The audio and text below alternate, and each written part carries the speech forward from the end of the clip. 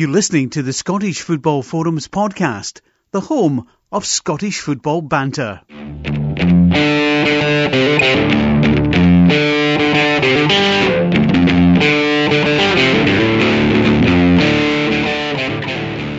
Hi, welcome to the latest episode of Scottish Football Forums podcast. We're at season 10, episode 20.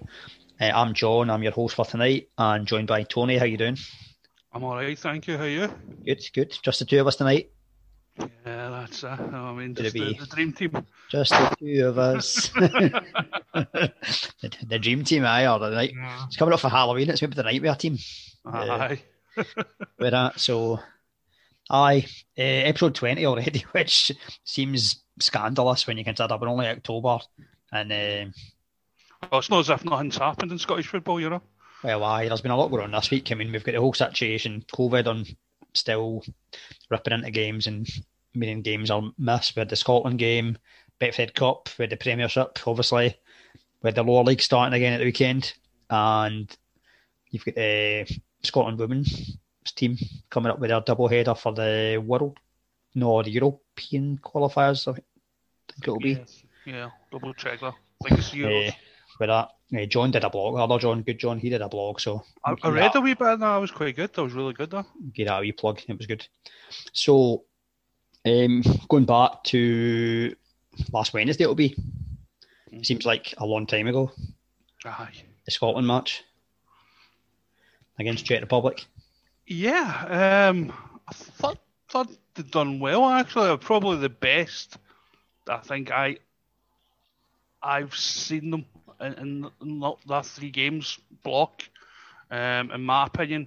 It was what I wanted to see. I know last week I was fairly critical of them, but I thought in the Czech Republic game they'd done well because there was a team that actually did attack and did have chances, and they held up on their own. So I was quite quietly surprised to see how they went on against them.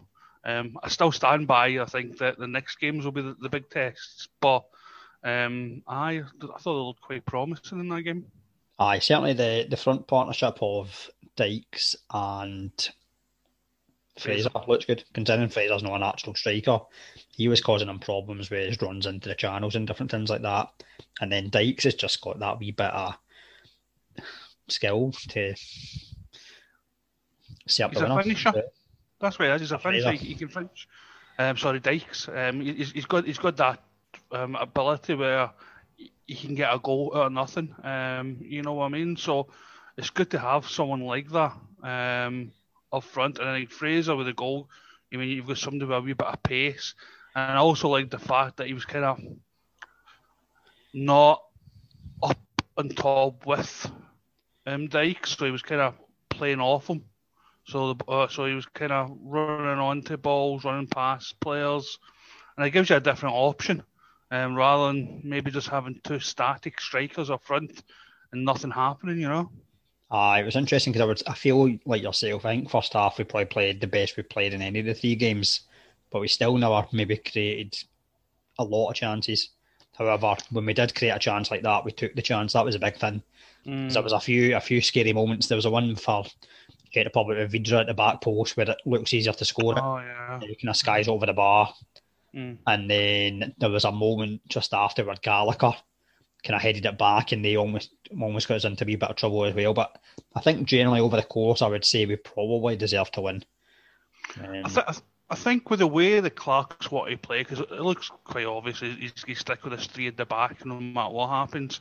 I think Scotland and our limitations are going to have games against sides that are equal to us and higher up where we are going to be under the cosh. And for me, as much as Slovakia and the previous game against Israel were good results, I didn't think the defence was tested that much. Whereas in this game, I thought the defence was tested a bit more and they kind of held their own. So in that aspect, I was a wee bit more happier coming away for the game because I thought the defence done well. I think going forward, we are where we are. We're not going to be a team that's going to create chance after chance after chance. No. So it's just about just taking those chances. Aye, I think very much under Clark is a case of like trying to stay in the game as much as possible, knowing that you only maybe get 2 or 3 chances and you've got to be clinical and take one. Because it is pretty much we're playing for a 1-0 all the time, which it can be effective, but it's just, no pretty to watch, as you've said before. The thing we touched on last week as well was maybe a kind of bit of selection headache. What will happen maybe when everyone's available? But I suppose it's a good selection headache in terms of having the likes of Christie to come back in, McKenna, potentially Griffiths if he gets games at Celtic with that as well. But the good thing is, I would say these guys that have played these 3 games are playing possession of the jerseys just now. If things are going well, then they might decide, well, let's stick with them. Forgetting James Forrest as well. Obviously, he's to come back from injury as well. But there's a few. You're right. And I think it'd be hard in the boys if the next game everybody comes back in. Especially if by the time the next games are played, the ones that have been out haven't shown any particular form going into those games. And I think that'd be harsh.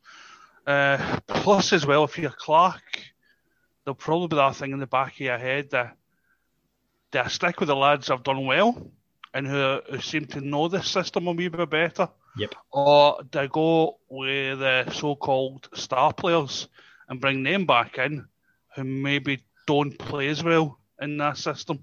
So that's a headache he's got, you know. Yeah, the advantage, I suppose, of this triple header is had more time to work with the players and more time for these players to get used to the system.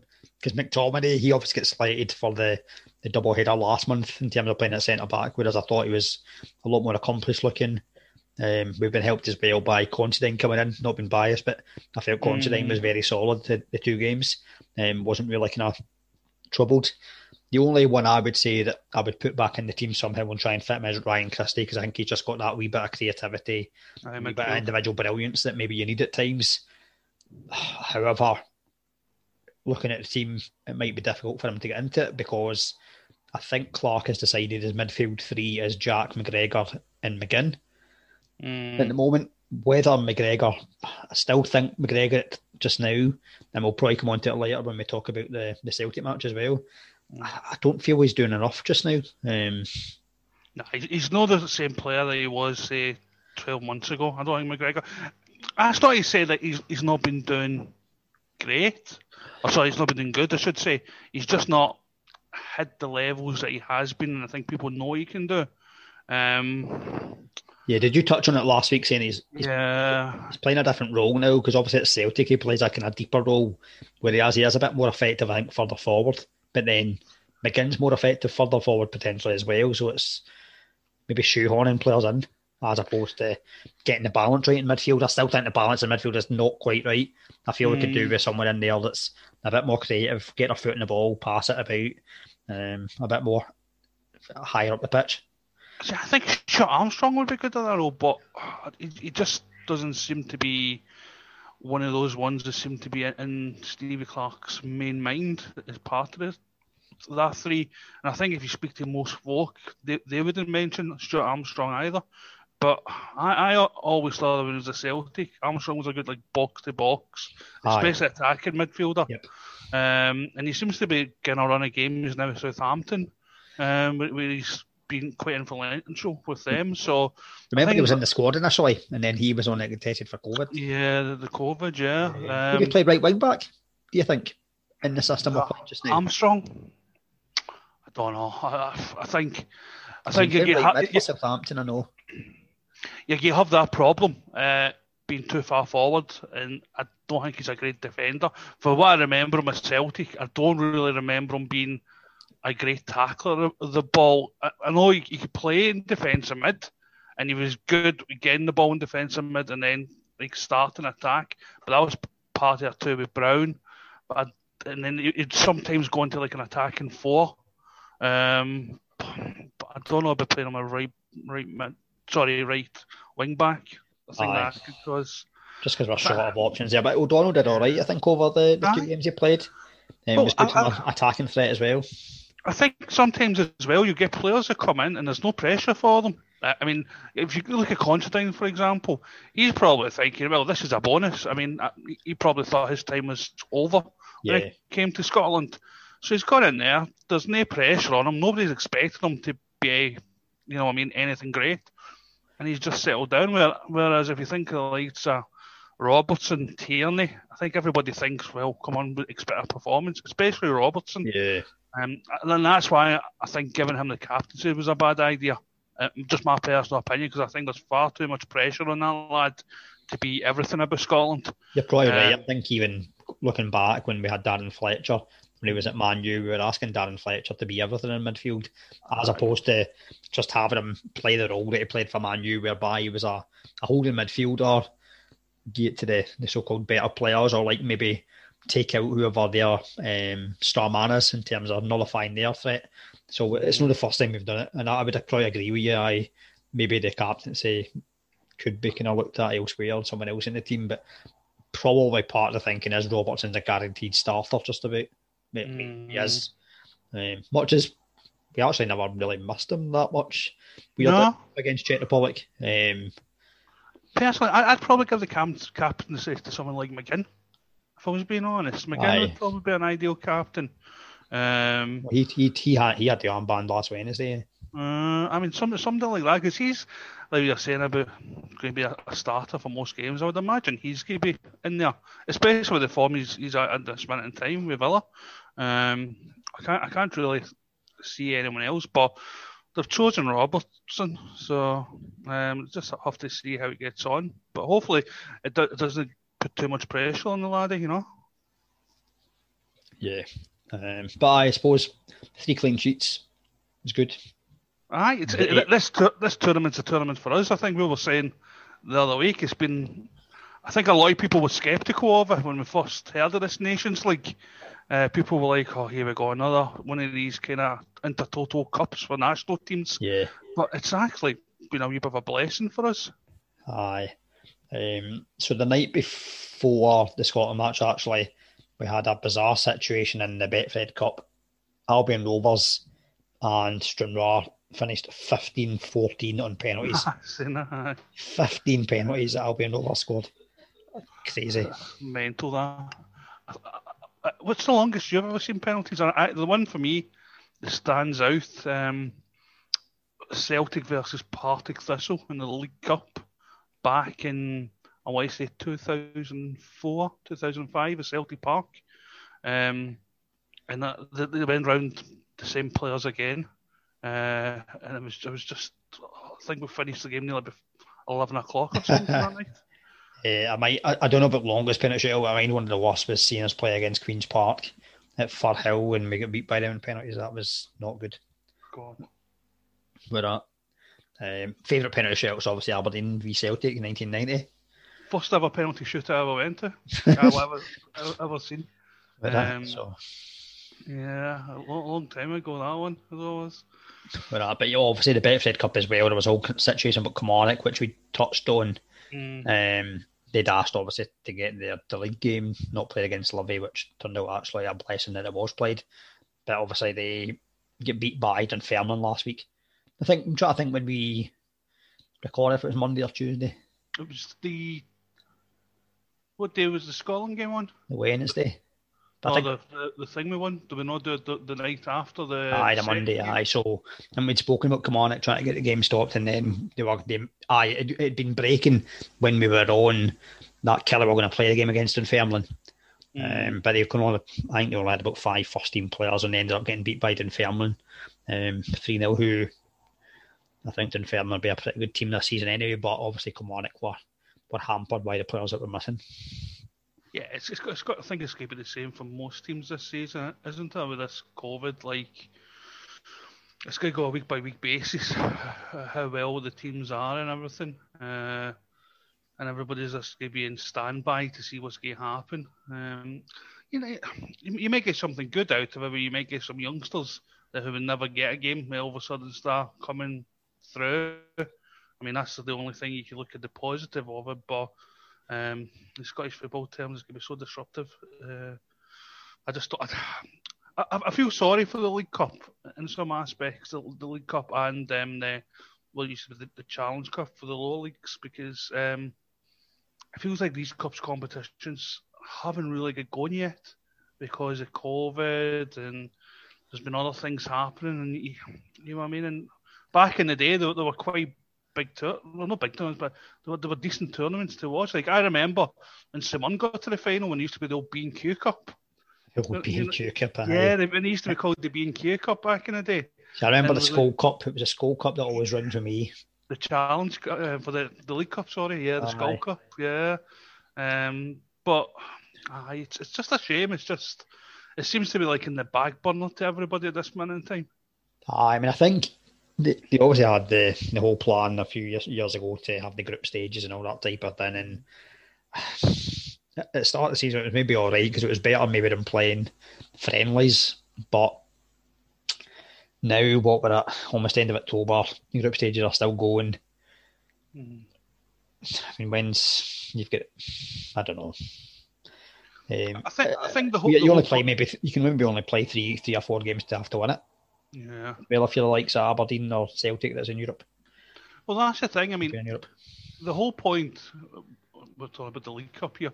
The League Cup, the group stages was to get more money for the smaller clubs, so they could get like a Premier League team or something as part of that group or what have you, to play.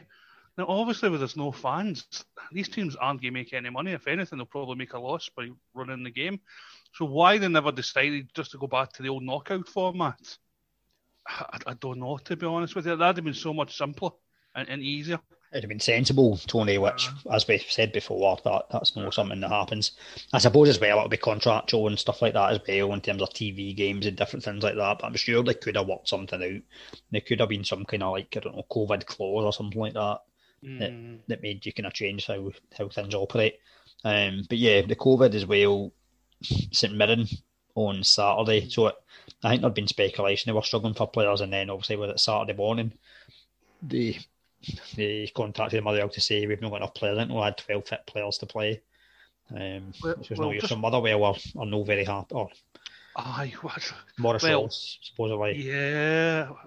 Well, Simon of according to BBC Scotland Tonight, have replied back through Tony Fitzpatrick. I think it is. I've seen that, yeah. An email basically defending St Mirren and basically calling Motherwell out about it, which looks like it might turn a wee bit nasty, to be honest with you. It could become maybe a bit of a kind of grudge match, maybe. Yeah, that's it. But what are the actual rules for forfeiting? Because I'm not too sure. The rules are a fixture should be played as long as a team can field 13 registered players, one of which has to be a goalkeeper. So whether maybe, I'm not defending Maurice Ross here, but I think whether he's maybe got a wee bit frustrated because they also suffered when Kilmarnock had the same situation. So Motherwell have lost a couple of games out of it, not being able to play. So whether there's that, I never seen the original comments or heard the original comments in Sportsline. But I think to accuse another club of making things up, especially the way things are just now and people not being well and different things like that, it probably doesn't sit well with a lot of people. It's not very professional, probably. It's one of those things, isn't it? And I think Scottish Football does this the best, where everything's got a wee bit of a hidden agenda behind it. And I think as a league, we are probably the best. And I agree with you 100%. I think Motherwell have just probably thought we have minute here. This is happening to us again. And especially, I think the timing of it. I think it was only maybe 3 hours, 4 hours before kickoff or something. Because I think I was kind of checking my phone. I think it was on my phone, and then I seen the news come through, and I was like, it's a bit weird the day of a game, but there's not much you can do. I know there's going to be an investigation into it anyway. Well, there's already. I mean, I was listening as well. The BBC Scotland was saying that the SPFL are already got an investigation into the Kilmarnock game. So I mean, there's another investigation. I mean, by Christmas, there'll be more investigations and games going ahead, I think. Aye. I thought you were going to say more investigations than what you'd seen in an episode of Columbo or something like that. No, I wasn't that quick-witted, to be honest with you. But you're just trying to avoid any special titles with your name in it this week. Aye, definitely. All I'm saying is, I mean, last week I said about watching the Celtic Rangers game and having chocolate buttons. After 60 minutes, I was having Cadbury Rolos. I tell you what, we'll talk about that later. But well, you probably bring it in at a good time actually, because we may as well kind of talk about it now. I think we were kind of chatting before the game started, I think, and it's been something that's come up a few times this season. I think you've agreed with me. The midfield of Brown, McGregor and Ntcham, I don't think is required. I don't think you need the three of them all in that midfield. No. Where is your creativity in the middle of the park? It's supposed to be Ntcham, but he's it's very divided on him. A lot of people seem to think he's great, and then I think there's people think he's rubbish, and I'm in that kind of middle where I think he has occasional games where you think, you're doing well here. I'm thinking of Lazio away. He had a great game over there. Yep. But then he has too many games like he done against Rangers where the game just totally goes by him. He just looks lost. I don't know if it's confidence or if it's a formation or whether he wants to be there. Yeah, he was one of the ones that was speculated to be wanting away, but that's been for a while. That's been happening, but you still think surely be professional, do your job, and especially in a game like that where you're probably having more eyes on you than any other match in Scotland. Well, I remember Ntcham against St Mirren away now.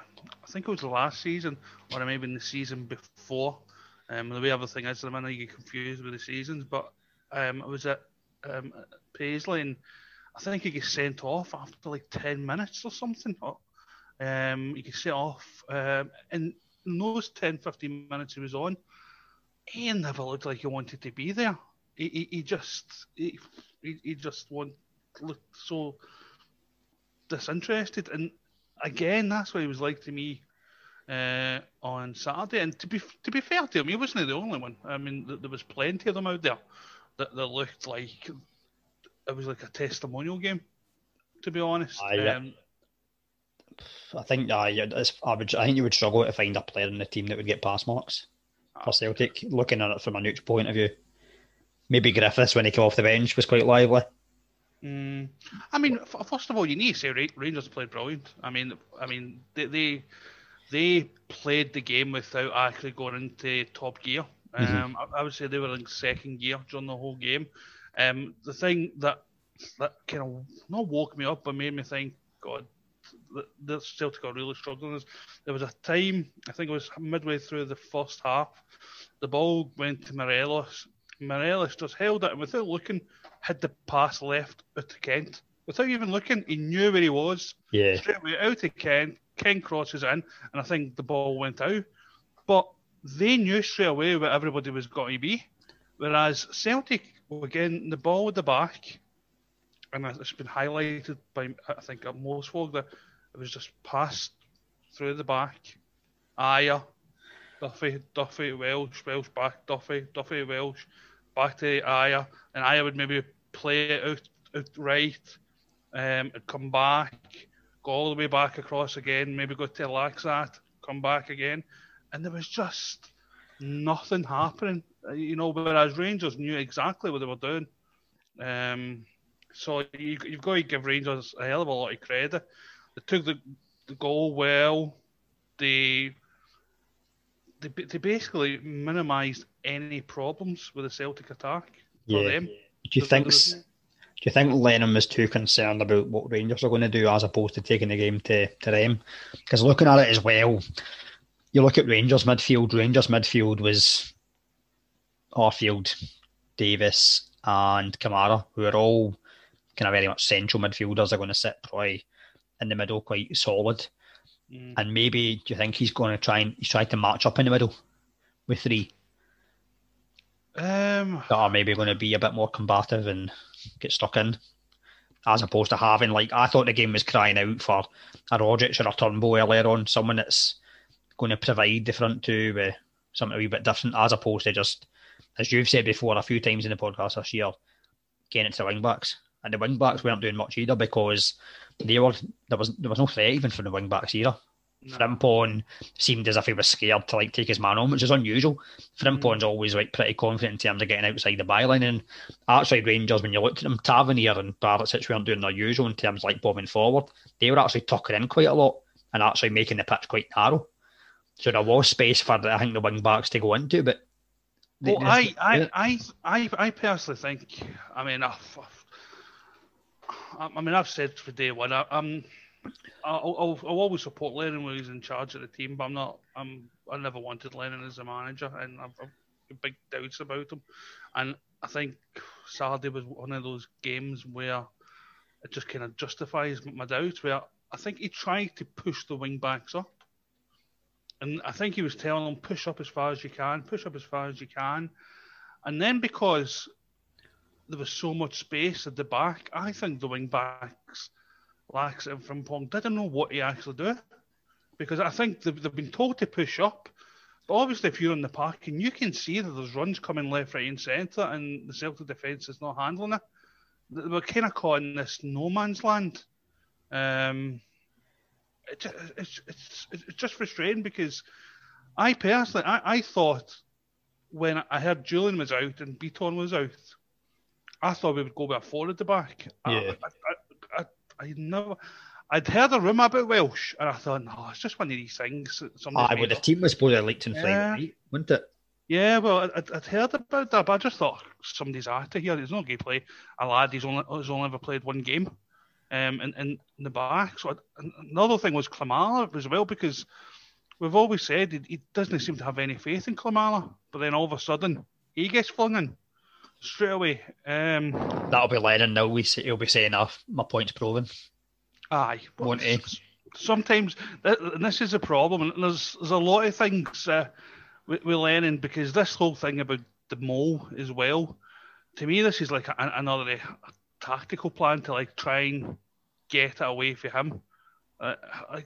To me, it doesn't make much of a difference. He was certainly full of excuses. I think it's one of those he should have just taken on the chin. Rangers have been the better team in the day, whether you've had players missing or not.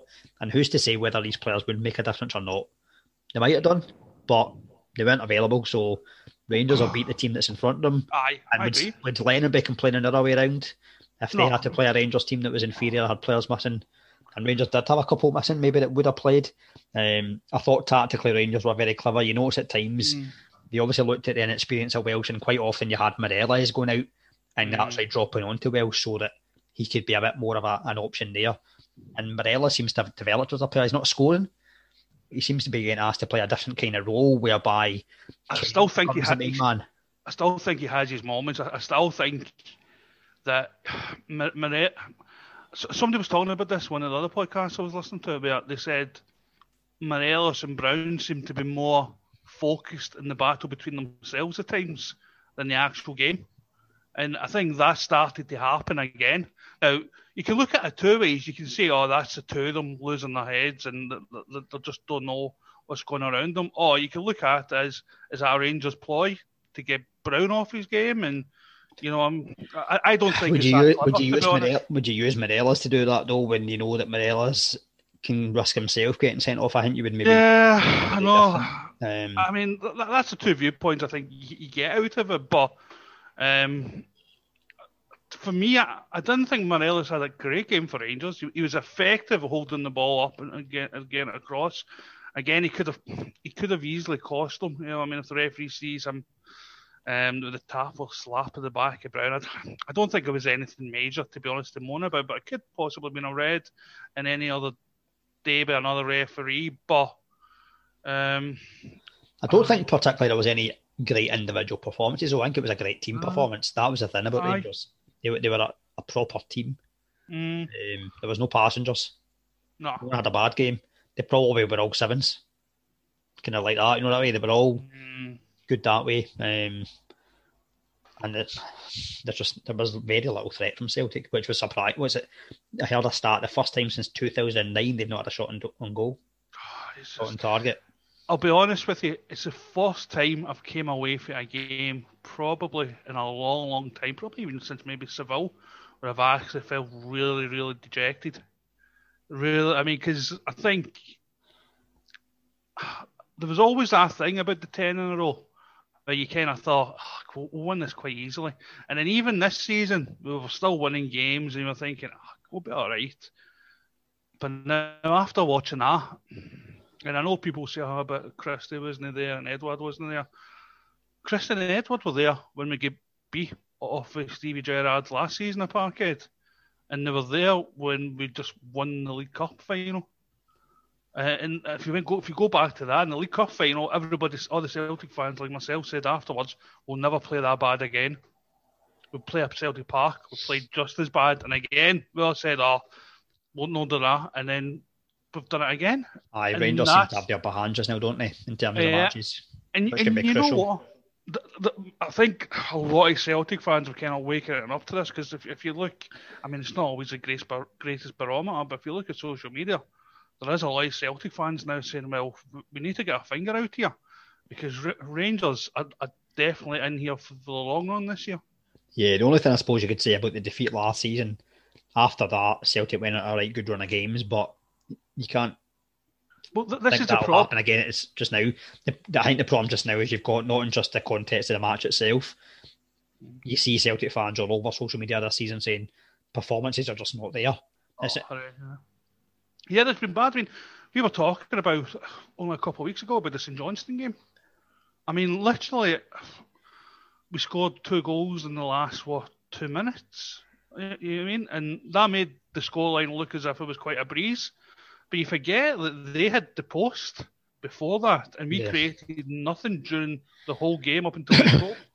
There was a game against Dundee United, which I said we looked off when I said at the time, if Dundee United had a decent striker, they could have capitalised. The only game that has really stood out so far this season has been the Hibs game, and that was probably the first half and halfway through the second half. But other than that, there's been nothing that's you've sat there and thought, this is great. Yeah.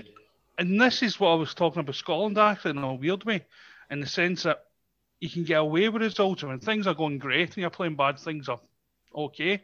But as soon as you then hit the buffer against a team that's equal to you and you're playing bad, that's when you start panicking. And that's what I was saying about Scotland, in the sense of we've been getting away with these results against teams of the same kind of level, but against other teams, I worry that we do like Celtic have done, and they've kind of had the skids a wee bit, you know. You're all right anyway. You've got us next up in the league, so we tend to struggle. Do you know what? Somebody was saying this, and they were saying that Aberdeen's probably the league kings at the minute, because we've got using the cup, we've got using next weekend, and our game in hand is against you boys. Yep. And you know things are serious when I've read so many, and I have to agree with people that are saying I'm not that bothered about AC Milan. I'm more worried about Aberdeen away. I mean, we're obviously playing better. I'll be interested to see if we line up the same way as we have in recent games. The thing about to continue with Celtic is the tactics have been quite interesting conversations in the podcast the last few weeks. Even aside from the fact that whether he changes things or not, one thing that stands out to me is Celtic don't really have any wingers available just now. The only one that they've got is El Nussi. He plays him up front. He's playing him up front just now. So even if we was to change it, you looked at that bench, it was all like for like substitutions. There wasn't anyone to come on that was going to change it and necessarily change things. Who else? You got Mikey Johnson to come back, kind of wide player, but you've not got a lot of. You've not actually got a lot of wins. So he's obviously set his stall in this season. This is the system, and this is getting played. See if it doesn't. It worked last season, towards the end of last season. However, if it doesn't work, what's the fallback plan? There is no fallback plan, and I think you noticed that on Saturday, because at half time he should have made substitutions.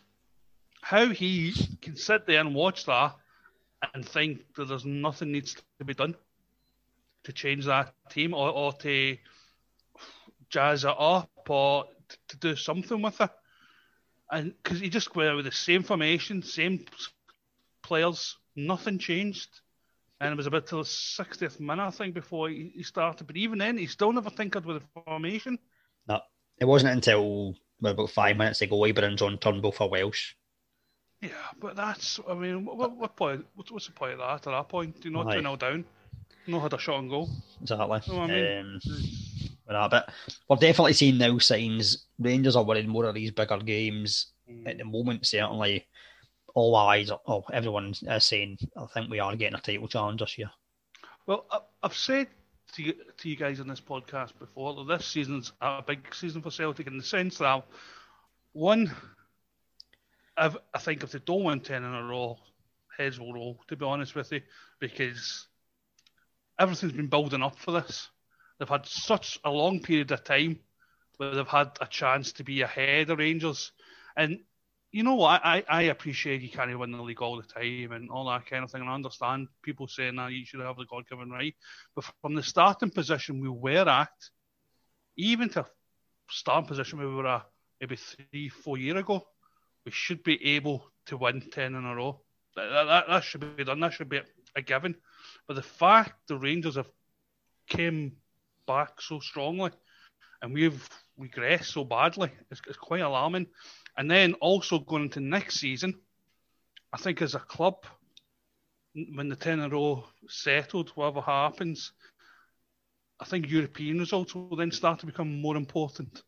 Yeah. Because I think European results have been hidden by the fact everything's been 10 in a row, 10 in a row, 10 in a row. Once that's all finished with, then I think managers will maybe be looked at more with European results, especially with the fact that that's a major income coming in for the club. Well, I think at Celtic anyway, the last few years that has been the big thing is European results because you're winning everything domestically. It was almost like, well, we need a test, we need some kind of test, something a wee bit different. You know what? They get away with it, John, because what happens is they get beat off a Cluj or they get beat off a Maribor or they get beat off a Ferencváros, and then say for example they win the league, it gets all forgotten about that those games happened, and then we start around again, and it happens again, and then it gets kind of forgotten because everybody's obsessed with the 10 in a row. So that's what I'm saying. I think once that's finished, I don't think it'll be acceptable as what it has been for us to lose games in Europe. Yeah, and then I suppose the other thing as well to touch on recruitment. Has the recruitment been great over the summer in terms of who's come in? Do you know what? I didn't think it was that bad. I've seen us have a lot worse transfer windows, put it that way.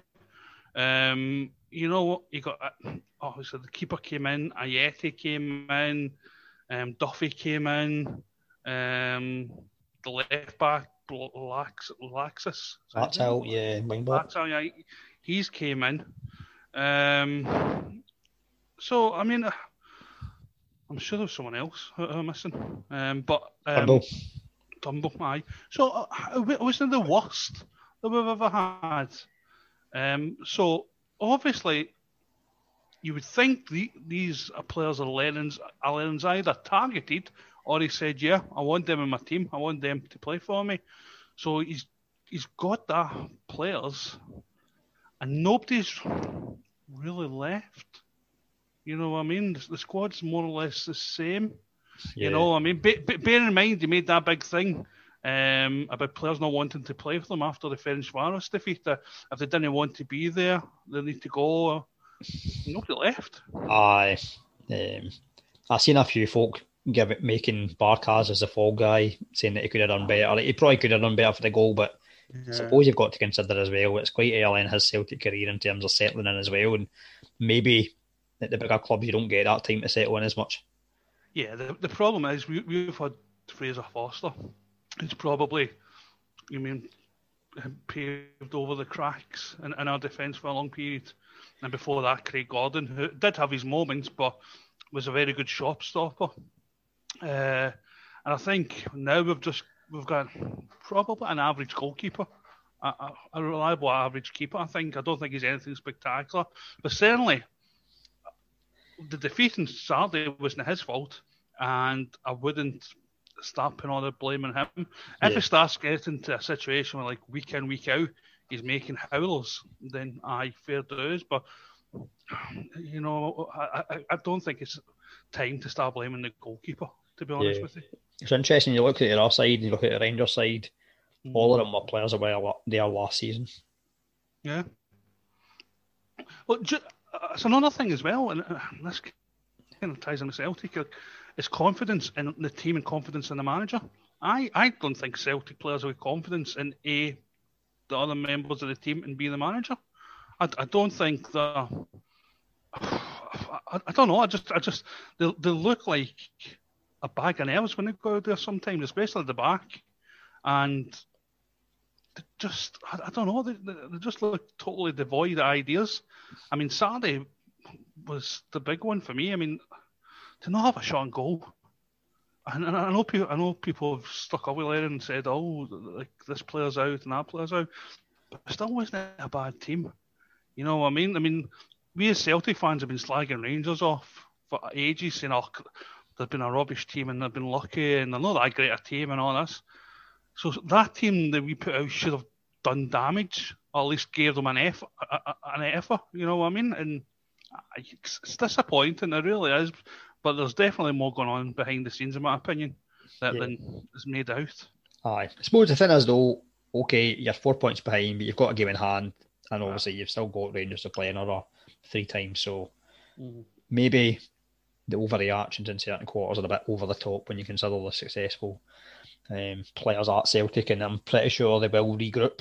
But I'm quite concerned the fact that obviously you'll have Edouard and Christie to come back and face us, because they're both players that cause damage against most teams, but they scored a few good goals against us. I think it's a frustration. That's what it is, because like fans who watch the games and obviously listen to the podcasts and all that kind of stuff, like ourselves, and you can see it week in, week out that they haven't been firing all cylinders, but they seem to be just like the pro Lennon fans and the management of Celtic just seem to be focused on the actual results. Oh, we've won, we're okay. Whereas people that watch Celtic can tell you, go, listen, we don't look good at all. I mean, even my prediction, I said I'll go for a draw. I wasn't even confident for a win.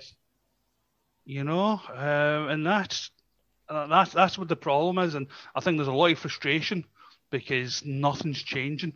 We're still playing this formation, which could be good if you're right, but... Well, I suppose it'll be maybe whether there's a case of Griffiths and Edouard can re-establish their partnership that was so successful end of last season. Rangers, obviously, they've got their European tie as well, coming up against Standard Liège away. Yeah. What do you think? Their chances there? They've had good results in Europe over the last couple of seasons. I think Standard Liège are top 3 just now, I think, in Belgium. They're doing pretty well. The league's pretty tight over there. I'll be honest, I don't know what kind of level Standard Liège are at the minute. You know what I mean? I know, 5-6 years ago, they had a cracking wee team at one point. That being said, Rangers in Europe seem to be at like a different force. I mean, they seem to be confident going into these games. They seem to be well drilled. I mean, they've had results against Galatasaray. You know what I mean? Again, would have been a team you would have thought, if you just looked at the names, would have possibly bet Rangers. They got a good result over in Holland against Willem II. So, I don't think there's anything to fear for Rangers, to be honest with you, without knowing too much about Standard Liège's form. But you'd be quite quietly confident, I would imagine. Well, they've only lost 1 in the league this year, Standard Liège, so they're doing all right. Good for your young players, by all accounts. Keeper Boda, midfielder Raskin, who's broken through this season. Striker that's been doing all right as well, Balakswa, got a couple of goals in 4 games. He's supposed to be quite bright. So I know a guy that follows Belgian football, and he's been quite impressed by their young players. So see what happens. But I think Rangers will have enough to win the match. I think, would you call it, you should surely be confident just going by previous results in Europe for them. So hopefully to get a wee result for Scottish football. That'd be quite good, you know what I mean? Get the coefficient up. Aye. So I had a wee afternoon of watching football because I watched the Old Firm game. Oh, if you're still allowed to call it that, because I know some people don't like that. And then I had the Dundee United against Aberdeen. So the New Firm, as it's called. I don't know if it's obviously not quite the same these days, but still it's called that. I was going to ask you about that. Do you still look at Dundee United as like your big derby? it's weird. I mean, I think if fans were there, you'd be right up for it because there's always a good crowd that goes either way. The difficult thing from being a one club city, you don't really have a proper derby. That's the thing. Like you don't have like what the big. You look forward to the games against Rangers and Celtic, especially the last few seasons when you think we're doing well and players getting up for it and all that. I suppose maybe Dundee United being back, and if they can sustain being back in the top league for a while, maybe there's a chance it happening again, depending on what happened at Dundee United. But at the moment, no, I wouldn't say so. No, is it just like a normal game for you when you would get it? Aye. But yeah, Dundee United back in the league.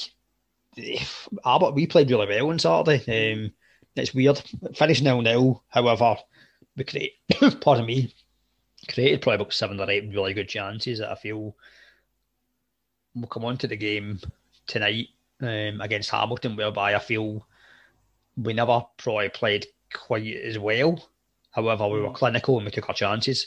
That was probably the difference. I would say we played much better against Dundee United than what we did tonight. But football, funny old game as I say. We draw 0-0. Probably just a few times in the final third whereby decision making wasn't quite on point. There was a time whereby Hedges was through, should have played the ball through to Wright. I think if he plays it through earlier, Wright should score. With a couple of long range efforts for Hayes and Hedges, which are both good. Siegrist made his good saves to them. I like Hedges as a player, but I do feel at times he's a wee bit slow in terms of making that decision. He could play the ball a wee bit quicker, and I think that would lead to more kind of chances or clearer chances. The other one as well, where the penalty shout, definite penalty. Shankland, I don't know how that's not given. Seems a bizarre one. I think if we get a penalty decision, I think it's a very different game. We would have won the game quite comfortably. However, aside from that, we still had enough chances to win the game, so that's the frustration. Because we had a header, Hoban header, which was saved. We had a moment as when Scott Wright had an opportunity out on the left, and I feel he went the wrong side of the keeper. He went to his near post, whereas I feel he should have curled it round it. I think that would have been a better option. So frustrations in terms of that. I think as well we had McGinn. He came on just after a free kick. Or came on, hit a free kick straight away and Siegrist again saved it. So plenty of options, plenty chances. But just couldn't get the ball in the back of the net. You'd be complaining if we didn't have the chances. It would be different a 0-0 game if you weren't getting the chances. And it finished 0-0 against Dundee United. But saying that, Dundee United probably had the best chance of the game when they broke forward. Saying that with the boy was 1-1. Boy Logan Chalmers through and goal and should score. Lewis makes a terrific save. So much as you're disappointed with getting the draw, the performance was really good. So in contrast to you saying about Celtic and performances have maybe been great when you have been winning games, I couldn't have many complaints apart from the fact we just weren't clinical in the final third. But as I say, that was rectified tonight against Hamilton, whereby the first half it was just about everything we hit went in. So I've not seen the highlights from the Aberdeen Dundee United game, and I agree with you from what I'm saying. It was all Aberdeen with chances. You nearly get caught out with our boy going through 1-on-1 with the keeper.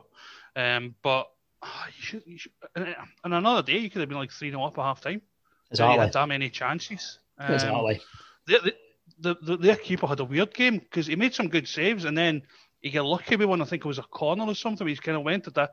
He's dropped and pushed it backwards, and the boys cleared it off the line, kind of thing. Yeah. There was also another penalty, I think, at the edge of the box. I'm trying to think. Where the Aberdeen player turned and he got clipped. And I don't know if that kind of led up to the corner kick where the Shankland handball came in. That's really that bell. But I'm not sure it didn't happen. I'm sure I've seen that and I thought that could have been a penalty. But it's good signs because I always say as long as you're creating chances, then at some point you will start finishing them. Oh, exactly, yeah. Obviously tonight you've taken your chances. I think it's just one of those games where you could have been there for another 90 minutes and probably not scored, to be honest. Yeah. It's just one of those games. Probably the big thing that came out from the game at Saturday was folks saying, if we had a striker in the team, a proper striker, we probably would have won the game. With the chances that we had, not to disrespect Watkins, but Watkins is doing a job up front whereby he's not a natural striker. So maybe you have a striker in there we scoring tonight. We put Edmondson, the boy we've got on Leeds, on loan in. He played up top, and Watkins kind of played off him. And Edmondson scores 2 goals, like good striker goals. Finishes really well. So, is he a good striker? Has he got a bit of pace about him, or is he just a poacher? Kind of big. He's quite a big lad. We've only kind of seen a couple of fleeting sub appearances whereby there's been times he's looked like the opening game of the season against Rangers. He came on, he looked all right. Then he obviously picked up the injury, so he's maybe coming back to fitness. I think there's a player in there. He's probably got a bit of the Cosgrove about him. So I will see. There's certainly could be someone that potentially could be a signing, because I think he's out of contract at the end of the season. So whether I would expect if Cosgrove has another good season, Cosgrove will end up moving down south. So it could be we get Edmondson in a free, and it might end up in a good bit of business. Is Cosgrove still injured? Is he still back on the bench tonight? So he'll be back in contention soon for a starting place, I would think. It's just whether it would affect our style of play too much, because we've been playing obviously a lot more attractive football this season. It's one of France's play with 2 behind, isn't it? Like 2 attacking mids. It has been. It's been almost like a 3-4-3, but it's a narrow 3. So Hedges and Wright or whoever's in the positions is almost playing as 10s as opposed to wingers, and it's worked quite well because our wing backs are both actual by trade wingers. So they are pretty high up the pitch. So you've got generally it's Hayes on the left. He's been the guy that's been putting the left. On the right, it's been Matty Kennedy when he's a fit. He was back on the bench tonight. We've used McLennan there. We've even used Hedges there as well. So that position is probably the one that kind of still needs to get decided upon in terms of who's the number 1 player there. I would have kept Hayes at Celtic, to be honest with you. He's terrific. I mean, he still just gets up and down that line all day. You know what you're getting, 100% commitment. Good player as well. He's just a good player. Good all-round player. Good guy to have about the club. He got a head knock early on tonight, which looked kind of quite serious, and ended up playing on for about another kind of half an hour or so, and then went off. I think they said it was a groin strain, but whether he was impacted a wee bit by the head knock, I don't know. So hopefully he's all right for the Celtic game, because I think as well he'll maybe feel he has a kind of bit of a point to prove there. Yeah. With that.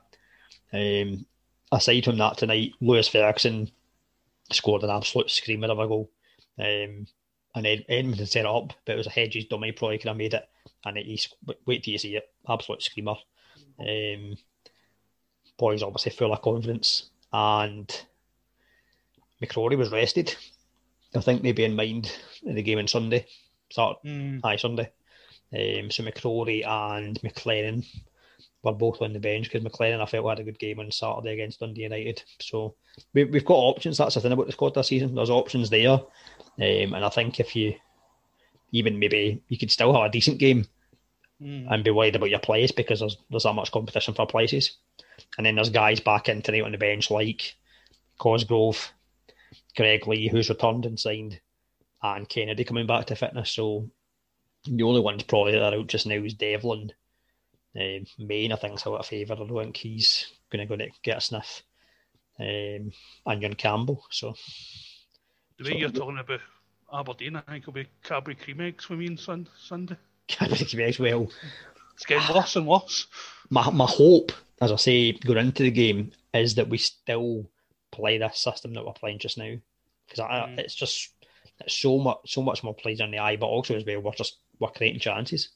He does have a tendency, McInnes, to change the system. Aye, especially against and I would hope, especially with the fact you're a bit of a wounded animal, which you can work one or two ways.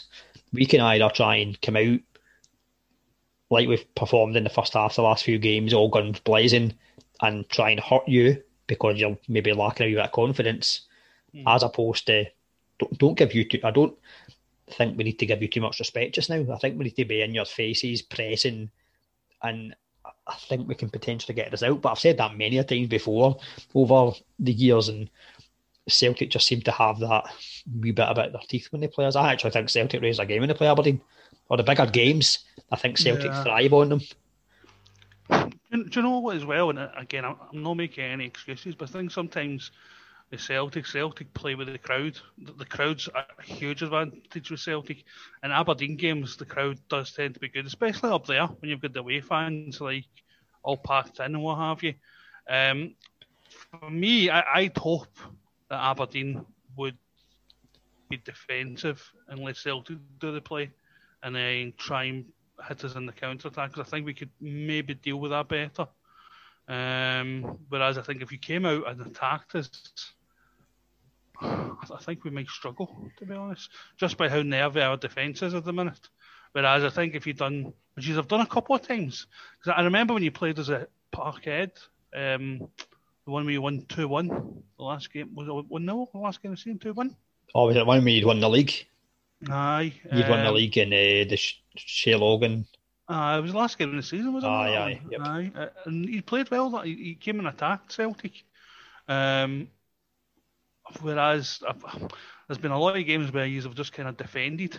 I mean, sat off you too much and giving you too much respect. Like, to be fair, you've done that against Rangers at Pittodrie first game of the season. You kind of just sat off them. Yeah.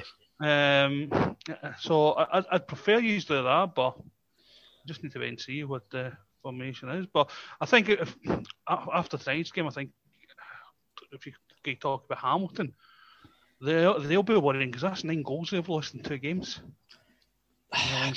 You wonder with Hamilton whether they're almost trying to be a bit too positive in their play. Aye. Whether they maybe need to get back and go, right, because they're playing 4-4-2, which is good, admirable with the 2 up front.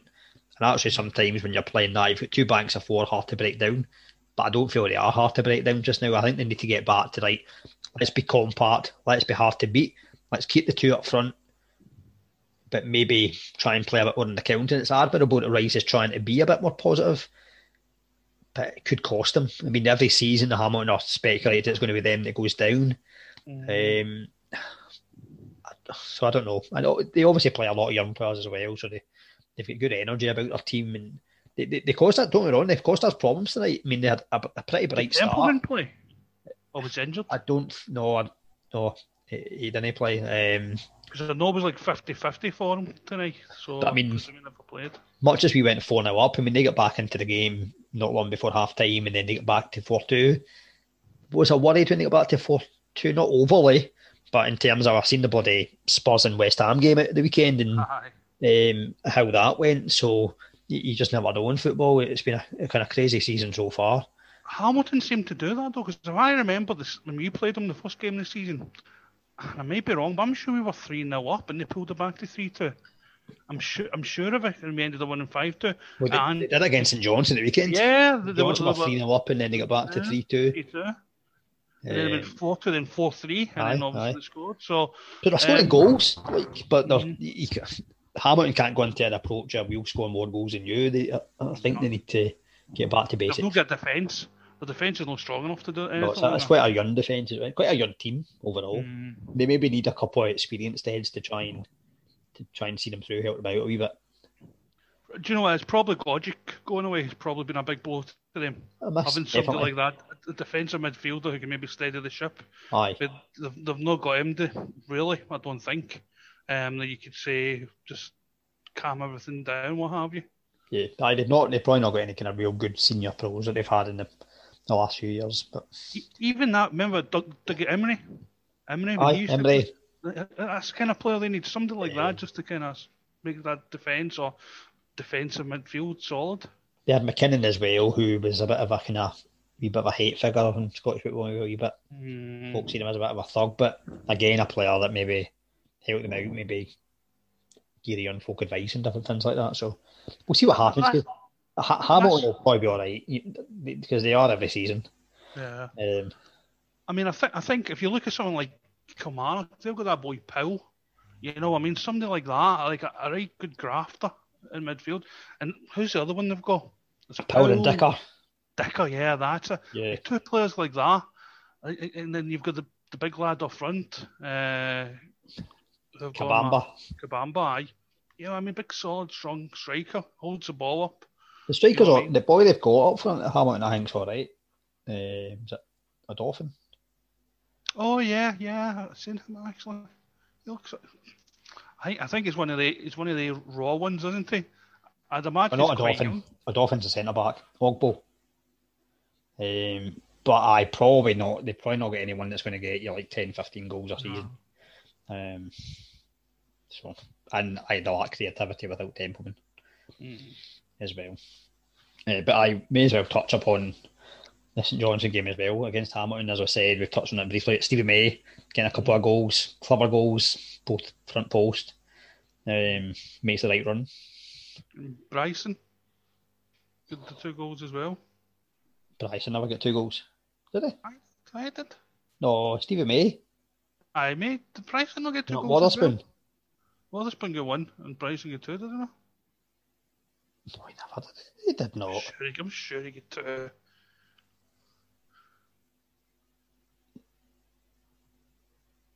Conway, that's. Do you know what? Every week I call him Bryson. Bryson is at St Johnstone now, to be fair, but no. I'd be thinking there, I was going, and then Conway. Every time I do it, I always call him Bryson. I don't know why. It's like my Israel Cyprus thing. I don't know why. It's like a mental block. You had me wonder. You had me going, But you're not impressed. I was so adamant. I think you try and test. You just try and test me out. I think you put right. But I'll put him on notepad this week. Let's put down. Put down this and test him out. By St Johnstone, when you consider the form they've been in recently, really good results and scoring loads of goals. They look really good attacking wise. Yeah, and it's good for Stevie May as well, because to me, there's a boy that needs confidence big time. You know what I mean? For him to get 2 goals, that must surely give him a wee bit more confidence. Aye. Well, they won in the Betfred Cup 7-0 as well. May got a hat trick, so maybe that's helped. And May's the type of guy that can go on a wee run of goals. With that. They don't look at a bad team, St Johnstone. Paper, they're not the worst. I said to you, it's just going to be the team that can get out a run of bad results. Whoever has the least run will be the ones that will stay up, because whoever has the worst will go down and they'll be left adrift, I tell you. And so St Johnstone will be thinking, hopefully this will be them now starting to build up momentum in that. Aye, it probably looks easy to say after the last couple of games that St Johnstone have had, but St Johnstone have got goals in them. With the players that they've got, not just May, but you've got Hendry, you've got Waterspoon, Conway's got great experience. If they can get Bryson fit as well, then Bryson can be a great signing. It just never worked out at Aberdeen. He just could never get fit. So whether, if he does, it's a great signing. And I'm trying to remember whether I had St Johnstone maybe finishing 6th. I might have. I don't know. I did. I put St Johnstone's top 6. But they're signing, and you've got to consider as well, Callum Davidson's coming as well, and it's his first management job as well. So he's maybe kind of still getting used to being a manager and getting the players to get his ideas across and different things like that. So I know St Johnstone will be all right. I thought they played good football. Just the only concern would be the fact that they did allow Hamilton back into the game. Yeah, I mean, sometimes that can happen when you're 3-0 up. Especially the way this season's going with results. You can build that up and think everything's great, and then the opposition score, and before you know it, they've scored another one. But was it no the other week as well? We were talking about how it was the lowest score in the season. And then since then, there's been goals galore all over the place. That's what happens, isn't it? As soon as you start saying something like that, making a statement, you know what I mean? From the game itself, any of the goals you would pick out as a contender for pick it out? Conway free kick, maybe? That's the one I was thinking of, the free kick. Stevie Mays didn't seem to be anything. I think one was like a tap. It was a good cross all the time for the ball. You've got one when that's at the front post and you've got the corner. We kind of heads it in. But yeah, probably the free kick one has probably been the best one. For that one. Moving on, other games, obviously, as we said earlier, the St Mirren Motherwell game was postponed. Livingston and Kilmarnock.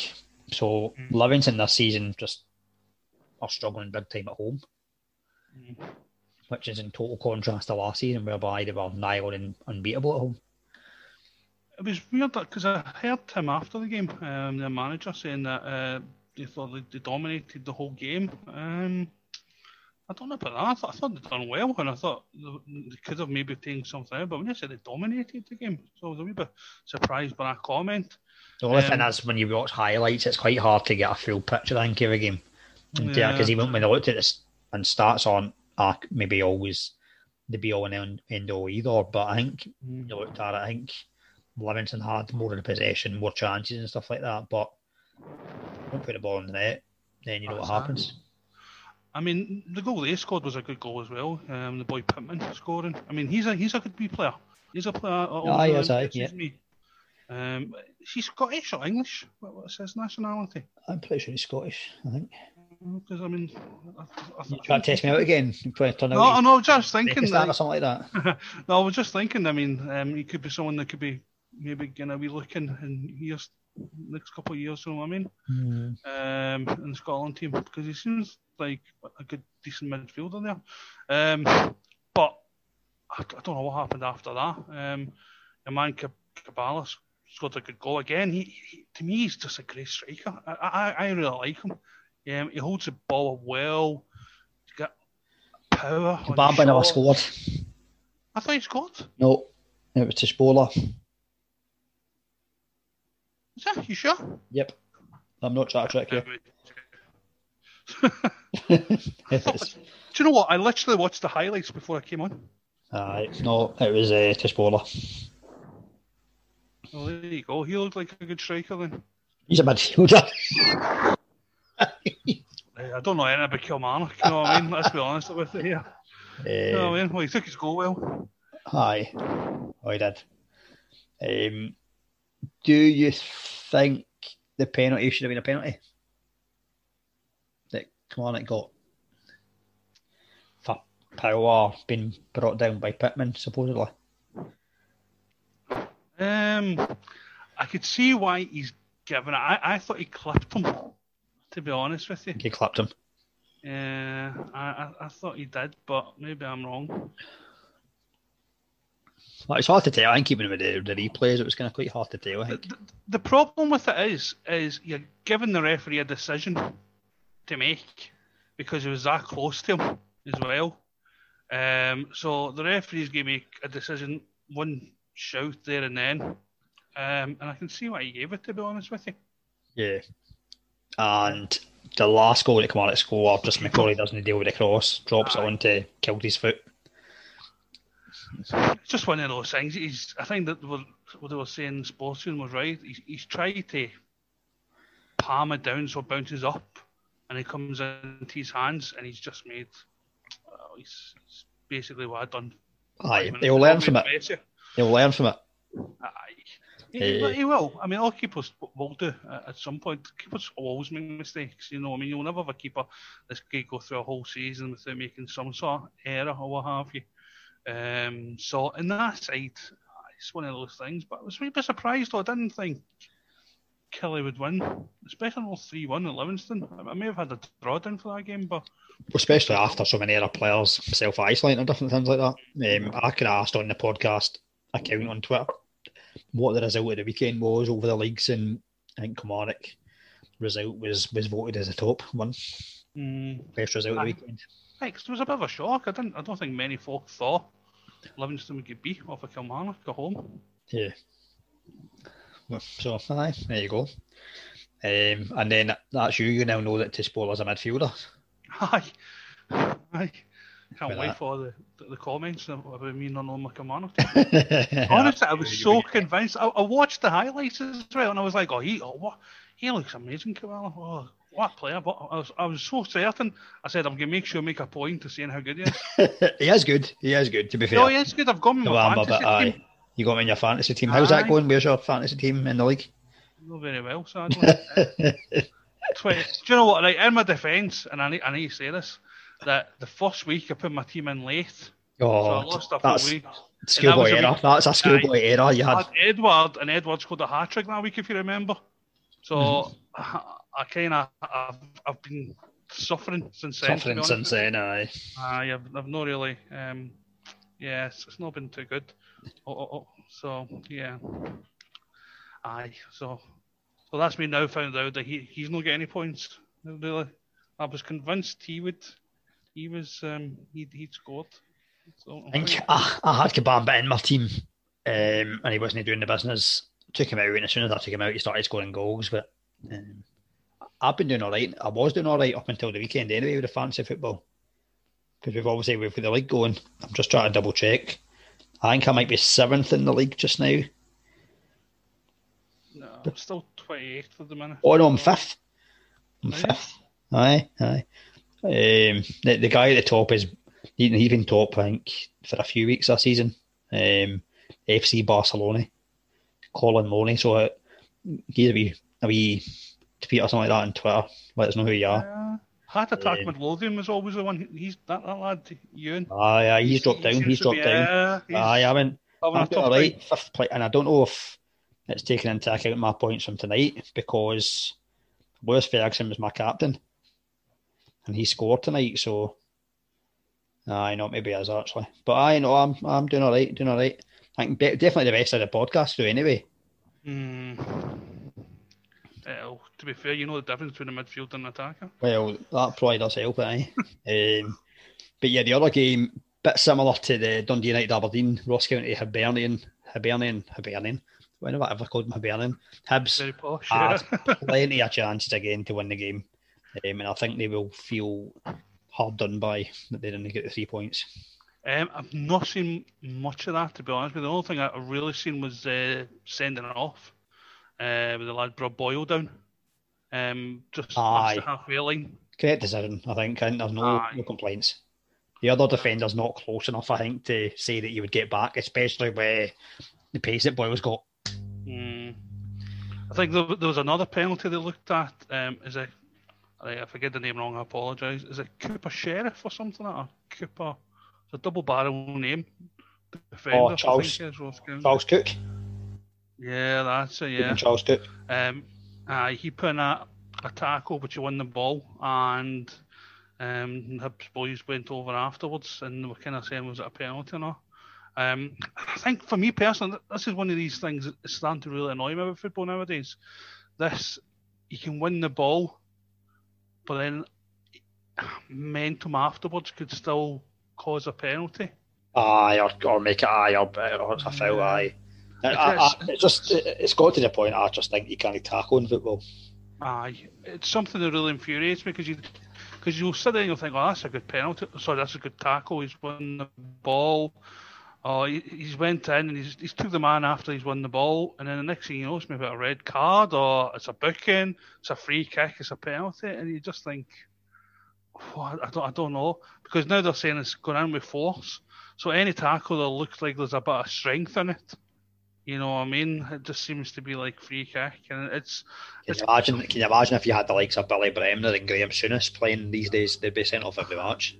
But did you hear Souness in Sky Sports talking about how Pickford has to learn how to behave with regards to these tackles, and Carragher called him out. To be fair, and said, "Are you joking with the amount of bad tackles you used to do?" Aye, exactly. Aye. You know, it made me laugh, so it did. But it's just, I mean, don't get me wrong, that tackle's horrendous, the Pickford one. But it's just in general, I think it's something that I totally disagree with. This, you win the ball when you're going by the follow through, how fast the tackles, how strong the tackles, I should say. You can't go in at speed for a tackle. It's got to be a wee slow creep up on someone and win the ball cleanly. Can't get the man after it or anything like that. I mean, you'll probably remember back in the day. Remember Ali McCoy's tackle and Theo Snelder's? Yes. Way back, he done Theo Snelder's cheekbone in, and Snelder's was injured for like the rest of the season. It's probably... And Rod Wallace on Jim Lyon's last appearance as well. Things like that would be automatic red card. Back then, it was not even a booking. Should have been. It should have been. But it was... refs were quite a bit lenient at times. Yeah, it's just, to me, it's kind of went a wee bit too soft, but it seems to be as soon as a player starts going for a sliding tackle, it's going to be some sort of free kick or booking. You May as well start banning sliding tackles. Oh, I mean, sliding tackles are no go. You're just not allowed. It's a good opportunity though to plug Good John's podcast I did with John Rowbottom last week. Yeah, I heard bits. I've not finished it yet, but so far so good. It's a good John. It's a good character, I think, by all accounts. But you said no. I've never really seen much of the Hibs highlights. McGuinness, who recently signed for them, he had a kind of really good shot from outside of the box. You had Nesbitt one cleared off the line, and then Hanlon had a header towards the end, which was saved. So, they had enough chances certainly to win the game. Ross County, certainly from the highlights, I never really seen any kind of chances, but when you seen the interview afterwards with Kettlewell, he was pretty pleased with how Ross County had played. So, work in progress, Hibs. There's signs that they're improving at times, and then there's results like that slip them up. But again, like the Aberdeen game, if you're creating chances, you're going to put them away eventually. I think for Hibs this season, it's about maybe top 6, hopefully getting in the top 4. I think that's really their main aim for this season. I think they'll be aiming for top 4. I think Hibs. I think there's been a wee bit of investment there as well in terms of players that they brought in. So I think they would be disappointed if they were just top 6. I always think we should give a wee bit more leeway because obviously the manager just came in and he's got a wee bit of work to do from what was there before. So I think I would say to him, like, get us top 6 and then you've got something to work upon for next season. You know what I mean? Because you don't want to say top 4 and then they come 5th, which would be a good season. What are you going to say then if Celtic don't win the league this year? And a new manager comes in, it's all right. New manager at Celtic, just top 3 will do. That's different though. see. So the expectations at Hibs, I would say, among fans would be, I think, top 4, probably even wanting to try and get 3rd push. I think as it stands just now, I don't think Aberdeen or Hibs have got quite enough about them to go for 1st or 2nd. Maybe, but you never know. If Celtic are going to be on the verge of collapse, and maybe we can challenge, but never know. I don't see it. I don't think we're on. I'm never an optimistic Aberdeen fan, but I think Celtic and Rangers have got too much quality, unfortunately. Just the size of the squad, I think. I mean, I know our squad was bad against Rangers, but you would like to think that last lineup would beat, especially the lower half teams in the league. You know. Yeah. But as you say, you don't know until these games are played. Just wait till we beat you twice. Tell you what, if you thought I was miserable after the first 2 Scotland games, wait till you see me after that. Honestly, it's a good job this podcast wasn't done at say, what do you call it, 3 o'clock in the afternoon Saturday. Do you know what? By the way, see at full time, if it wasn't for the fact of the Aberdeen game to watch, I think it would have been a perfect time to put a podcast out to get like fresh reactions. So maybe we'll do that at some point after a game, get some reactions and see how that goes. I think there'll be a lot of bleeps. Oh God! Do you know? I mean, if you think I don't talk any sense now, God, you should have heard me afterwards. Honestly, I was like a Spitfire, blaming everybody. Aye. So if you're saying that you never caught all of the Ross County and the Hibs highlights, is it any use me even asking you if you've seen the goals from the Championship? Probably not. No, I mean I've seen bits of the Hearts Falkirk game, and Hearts looked really good, to be fair. Hearts and Dundee. Yeah, aye, so there you go. Hearts and Dundee. I'm having an absolute good link tonight. Honestly, same I'm blaming this totally on Celtic and Neil Lennon. I'm blaming this totally on them because I've focused so much of my attention on them this week. You're in the whiskey again? Since Saturday, I wish I was. I wasn't not on any whiskey. I've been drinking water and red wine. Water and red wine? I've had so much attention. Yeah, I take a glass of red wine and then sometimes I think that's enough. So I'll drink a wee pint of water afterwards. Sensible drinking. What's this all about? We don't advocate that in the podcast. Sensible drinking. I'm getting old now. I'm 41 now, John. You know what I mean? I can't be living the high life. Aye, same. So I'm blaming Lennon for Hearts and Dundee goals. I seen the first goal, and then I had my wee boy, so I was like getting him settled down and seeing wee bits of the second half, but I can't say I was paying much attention. Oh, that's all right. There's a few just because there was a few contenders, I would say, for pick it out for goal of the week. So you had Kingsley's free kick, which was a bit of a cracker, and then there was also as well a strike that he had on the outside of the box. So Hearts fans are loving him for his league debut, a couple of goals. Andy Halliday scored the last goal for them on the overlap. Oh. And then on the other side you had Charlie Adams going for Dundee. Pretty decent goal. For Dundee, yeah. But early on, Hearts looking very good. I mean, Dundee are expected to be one of the contenders for the league, and Hearts put them out of sight very easily. So did they not have someone else, Dundee? I seen their lineup, and I remember thinking, oh, they've got no bad wee lineup. There was someone else they had. They have got Graham Dorrans. Aye, that's it. I remember thinking. They got last season. So, aye, a pretty good midfield. And they got Ryan McGowan as well. That used to be at Hearts. Oh, the fullback. Aye, the Aussie. Uh-huh.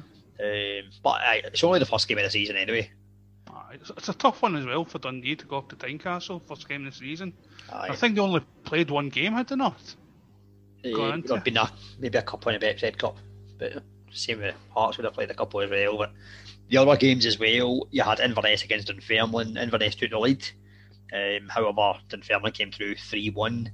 And when I asked for goals of the week, contenders, the other John, he mentioned Declan McManus's goal, which was pretty good. Good bit of strength, and then a nice curling effort into the top corner.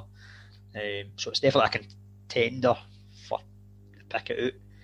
And then the other one I thought was pretty good was Wraith's opener, Eddie Boy Armstrong. I thought it was a pretty good goal. And if you look at the Morton Alloa game, it was just a pretty kind of standard goal for Morton. So there's no pick out contenders there. So for the first weekend of the championship, pretty entertaining. Lots of goals on show as well. Good to have it back. Just for us who don't live up in Scotland, is there anywhere you can go online to see the goals or anything in the championship? Probably YouTube would be your best bet, but they put them on at the end of Sports Scene on Sunday, which was good. Oh, I never that's where I caught him. It was the Saturday night one I seen. Do you watch the Saturday? See, I don't ever watch the Saturday one. It's generally the Sunday one I watch.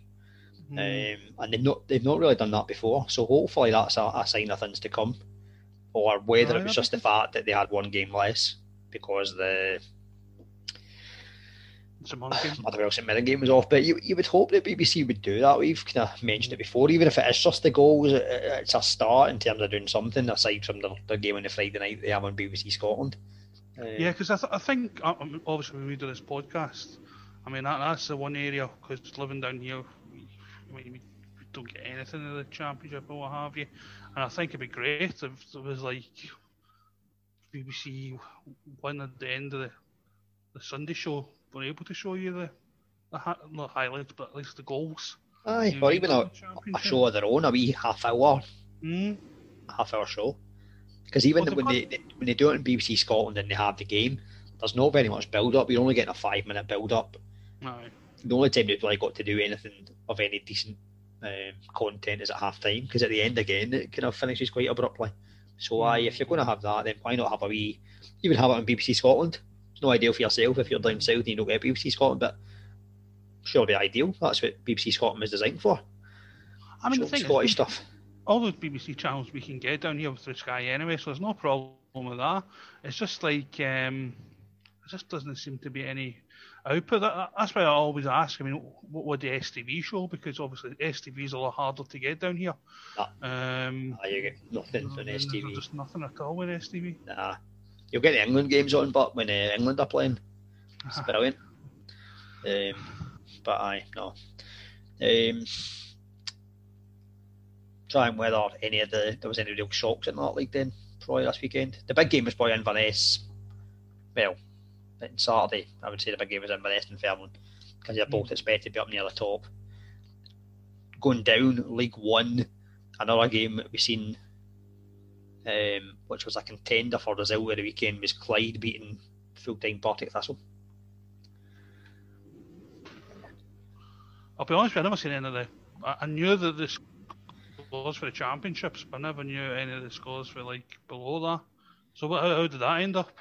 So League One saw Airdrie beat Peterhead 2-0, Clyde beat Partick Thistle 1-0, Cove Rangers, who we spoke about last week in terms of some have got them up near the top of the table, some have got them down near the bottom, beat East Fife 3-1.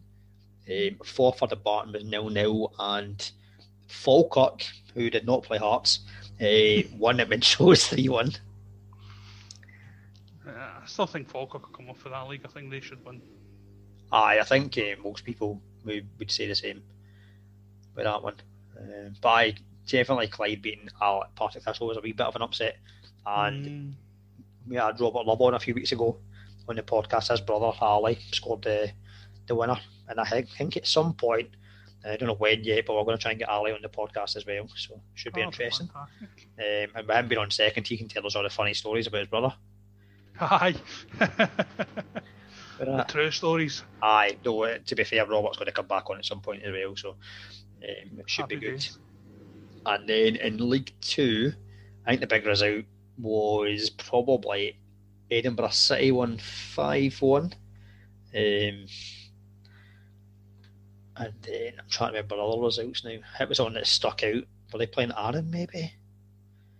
I mean, they seem to have a really good setup, Edinburgh City. And the reason why I say this is... It was Brecon they beat.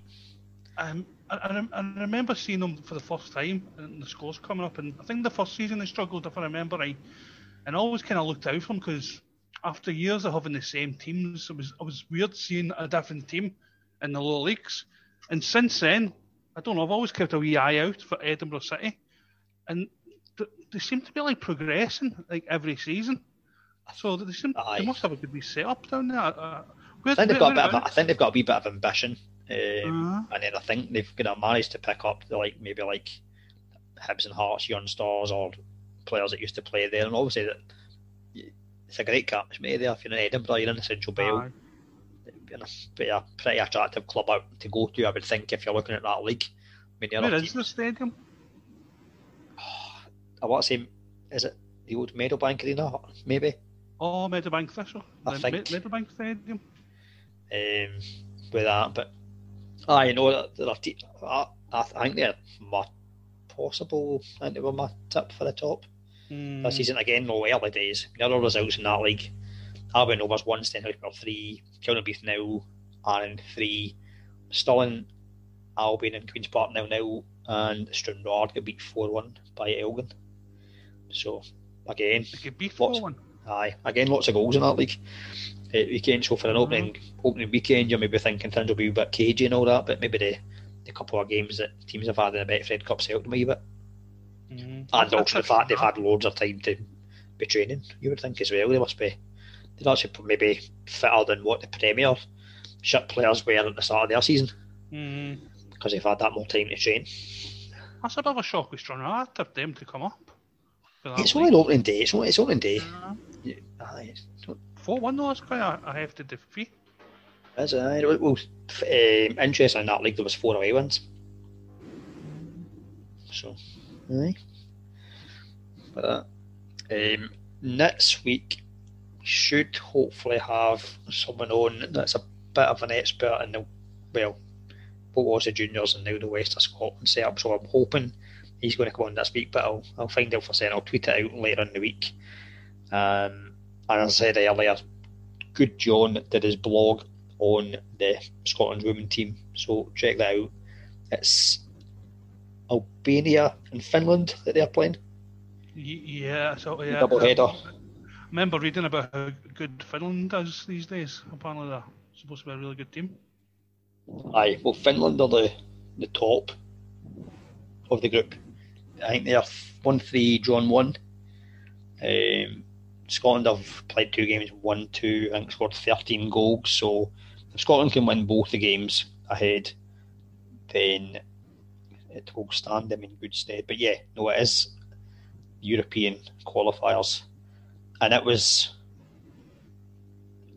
like the men's tournament.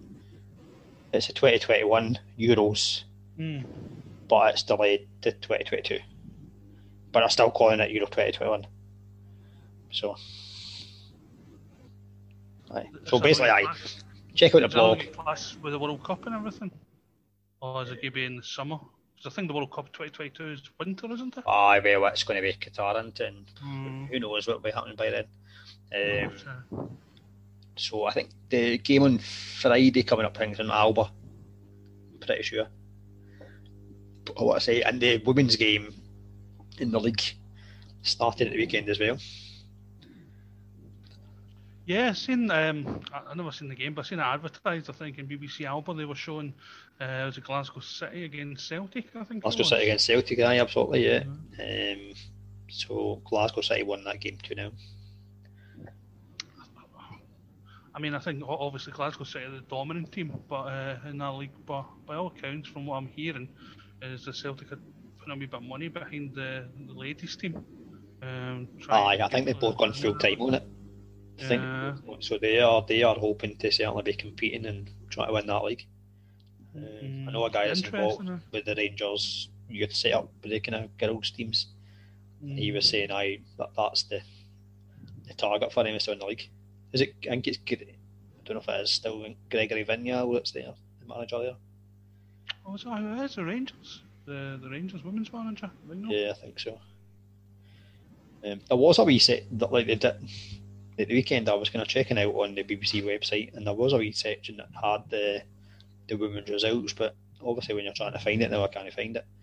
I think Rangers won about 5-1, I want to say. I always think trying to find the Scottish women's scores is just ridiculously hard in BBC. I mean, you can get the English women's one straight away, but it takes a wee while to find the Scottish women's game. I want to say as well, Forth or Farmington beat Motherwell. I think what the result was. That is typical. I can't find it now. But it was at some point at the weekend, it was there. So it was good for them to have the game back domestically, and then good luck to them in the games to come. Good John as well has started a predictor challenge with the lower leagues against Ali Graham, so a lower league expert. So you've seen that probably on Twitter. And Good John, he won the first week for the podcast team, so we are 1-0 up. So we go into week 2, and it is going to be you that is up against Ali. Okay. So we are going to pick the 3 games just now. So we 1 game from each league. So we're going to look first of all to pick supposedly what the game of the weekend is in each league, but it's very early days to say that. So we will go for, let me see,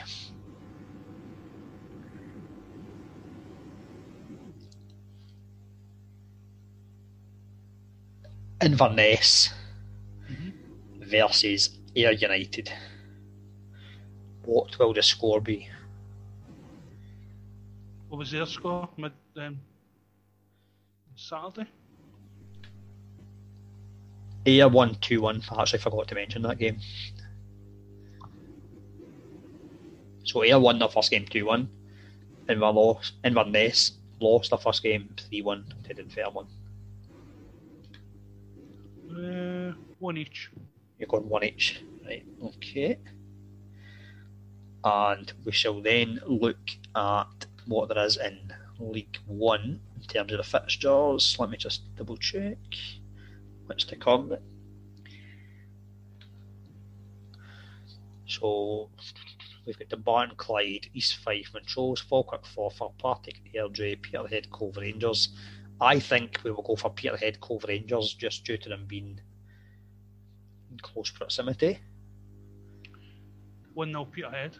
You're going 1-0 Peterhead. Interesting. So, because Peterhead lost their opening game 2-0 and Cove won their first game 3-1, but you're going Peterhead, right? Yeah. Every faith in the heads of Peter. The heads of Peter. And then League 2, the fixtures that we have are Arran, Stranraer, Edinburgh City, Cowdenbeath, Elgin versus Brechin, Queen's Park, Albion Rovers, Stenhouse Muir, Stirling Albion. I think we will go for Arran against Stranraer. So, opening game, Arran won 3-0 at Kildare-Beath. And as we said, Stranraer lost 4-1 at home to Elgin.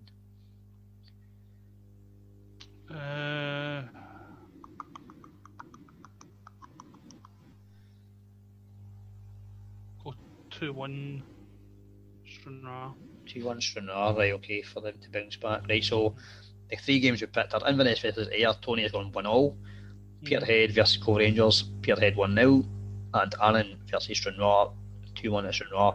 So we'll tweet that out and then we'll get what the results are that Ali's predicting as well and see if we can make it 2-0 to the podcast team. Alright, so no pressure, Tony. As if I'm going to win that. Well, you never know. It's tough to predict the war leagues anyway, I think, in the best of times, but we shall see.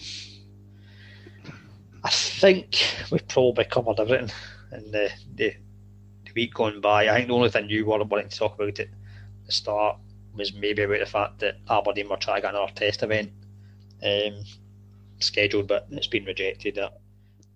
Yeah, it's one of these things that I don't know which way to kind of go on, to be honest with you. I understand the footballing authorities trying to get the fans back in. I really do, and as a fan who enjoys going to games, I mean, I've said before, like, I used to travel up every so often to see the Celtic games from down here, and I would go and watch the local team down here, Runcorn Linnets, which is like in the 7th or 8th tier of English football.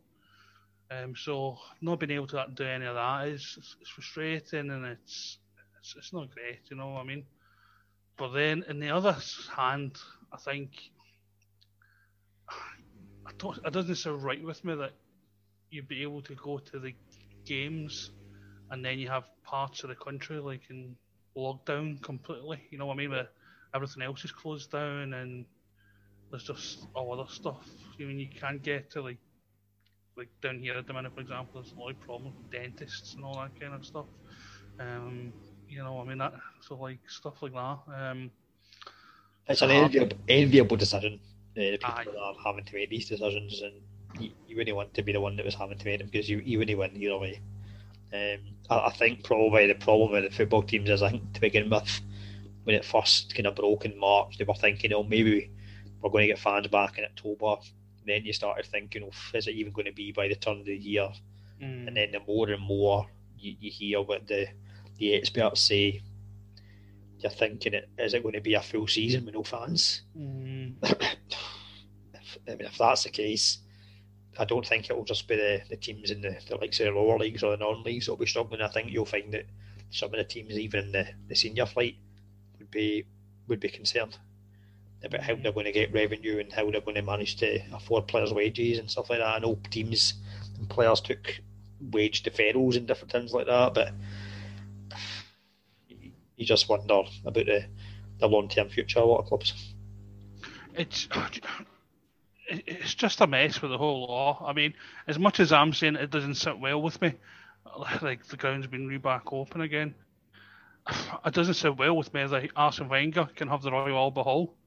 You know, like what was it, 2004 or something like that there or something. I mean, you know, that doesn't sit well with me either. And I just think, like, I didn't even know Arsene Wenger had a new album out.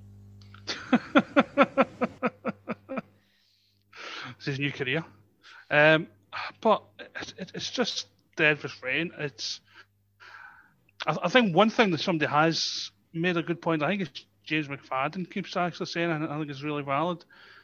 I've not actually heard anyone from either the Scottish government or the UK government come out and say, well, the reason the grounds aren't open because of this.